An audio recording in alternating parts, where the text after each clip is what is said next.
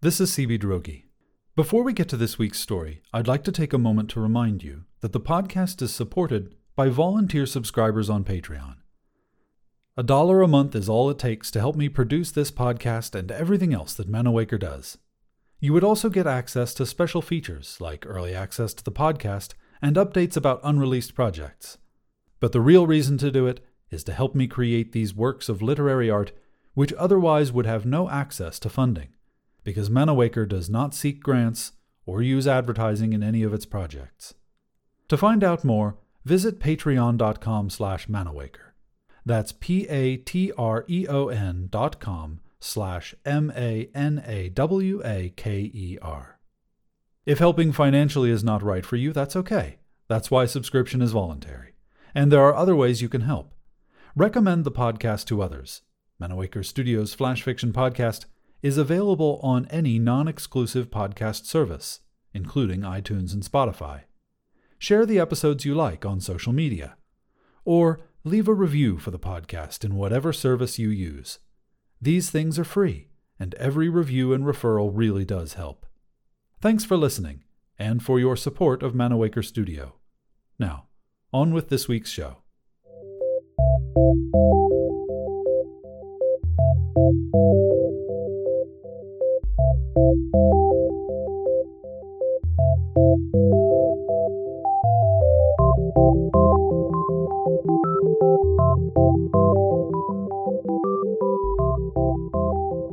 Welcome to Manawaker Studios Flash Fiction Podcast. I'm CB Drogi. This week, Do the Damned Dream of Paradise Lost? By Christina Grant. There was nothing, we were told, that could be done about the comet. Wide-eyed scientists gave solemn testimonial, confirmed the event would occur in 2 years on November 3rd. Such a nothing day. One that would herald the apocalypse. People panicked. Mass suicides were common, not just with cults. Most went about their lives because what else could we do but continue living in denial? I'd just finished another shift of unsuccessfully talking the hopeless down from rooftops, removing neuroenhancers from stinking junkies, and ingesting seized contraband to find a moment of oblivion to forget the inevitable. Gran and I were sitting together, plugged in, when the infomercial interrupted Coronation Street. Fretting over how to spend the final days? Welcome to Paradays. Live the last of your dreams surrounded by loved ones in your paradise of choice.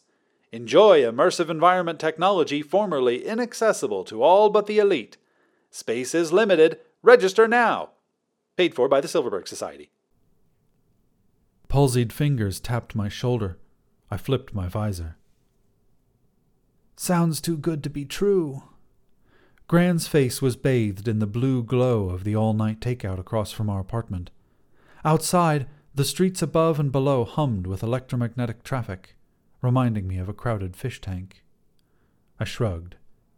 I guess the rich have nothing else to do with their dough now the world's ending. Couldn't they put their money to better use, like stopping the comet? Gran, I'm a cop, not a scientist. I stood, pulling the orange knit shawl over her shoulders. Thank God your parents didn't live long enough to see this. My jaw clenched. I walked to the kitchen. Gran called out, Evie, put on a sweater before you catch your death, your skin and bones. Next morning, I entered the precinct and activated the ComVid at my desk. For black and white matters, I consulted the usual work channels. Concerning areas in between, I relied on someone else. Raphael's face appeared, reflected by the multiple screens surrounding him. How's my favorite gray hacker nephew? My standard greeting. What's up, Ani? He twirled a licorice whip.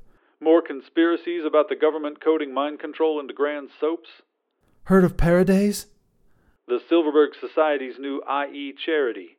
Raphael frowned. Seems legit. They've set up clinics worldwide. Entire communities are plugging in and tuning out.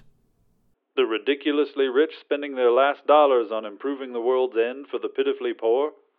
Strange time to switch goals from capitalism to humanitarianism, I said, flipping my ID badge.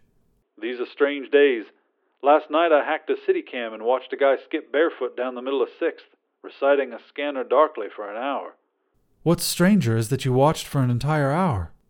Raphael grinned. I'll help you look into Paradays. Meet me at my place in 15.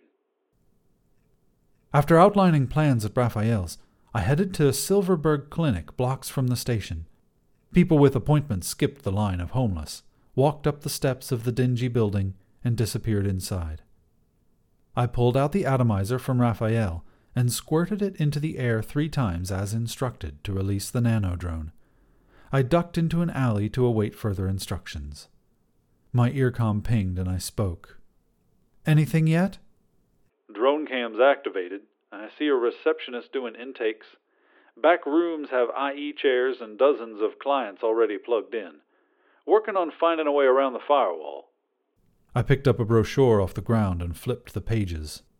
While experiencing our patented IE technology for mere hours, you'll enjoy 2 luxurious weeks in one of 7 paradises of your choosing. At the end of your holiday, our doctors will administer a drug to help you slip painlessly into death. No more horrifying cataclysm, thanks to the generosity of the Silverberg Society. Something didn't smell right, and it wasn't the Thai-Irish fusion restaurant next door. Raphael pinged again. I hacked a visor. Seems legit. Tropical paradise, the works. There's something we're missing, though. Give me a moment to find a back door and crack their members-only chat room. I peered around the corner. Raphael's voice blasted in my ear. Found something. What? Another incoming text. I ignored it. It's a planned culling of humanity. What are you talking about? I said, distracted by an orange shawl standing out brightly against drab stone walls. Scientists are lying to save their own asses. Silverberg thinks there are too many of us sharing the same planet. They want it for themselves. Another text buzzed. I checked my wrist screen. From Gran. Made up my mind. Registered for Paradays. Love you. Hate goodbyes. The comet? I panicked. There is no comet. They'll announce a near miss with no one the wiser. I looked up just as the shawl disappeared through the entrance. Shit. I bounded up the steps and entered the waiting room. The receptionist smiled widely. Welcome to Paradays. Do you have a group or individual appointment? I ignored her and scanned the room. Raphael continued, blathering in my ear. We're just dumb animals voluntarily entering the slaughterhouse. Way less messy than outright violence. What do we do? I said, pushing through another door marked Paradays Guests Only. We can't go public. They'll have us executed. They've more power than you can imagine. I burst in the room just as a whitecoat was plugging Gran into a chair. You can't be in here, another attendant said, grabbing my arm. I flashed my badge, then slammed the metal into his shoulder. He hollered, falling to his knees. Gran smiled up at me, face youthfully transformed by hope. Gran!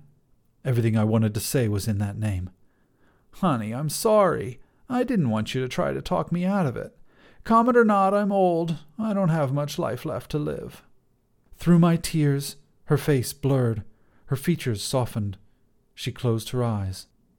I leaned in to kiss her papery cheek. Have a nice trip.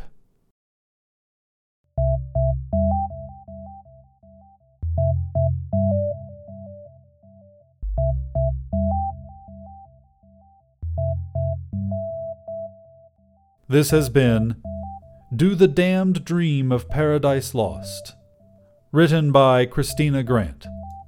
Manawaker Studios Flash Fiction Podcast is supported by patrons on Patreon. Visit patreon.com/Manawaker to find out more.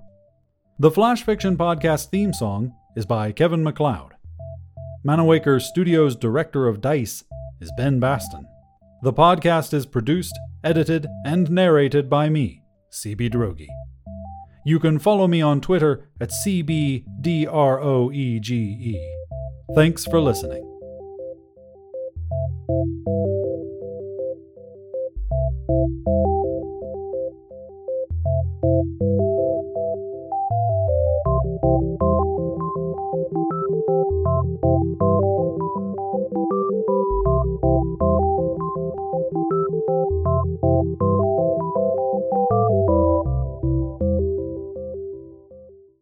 On the next installment of Flash Fiction Podcast, paint me, I'd asked him once.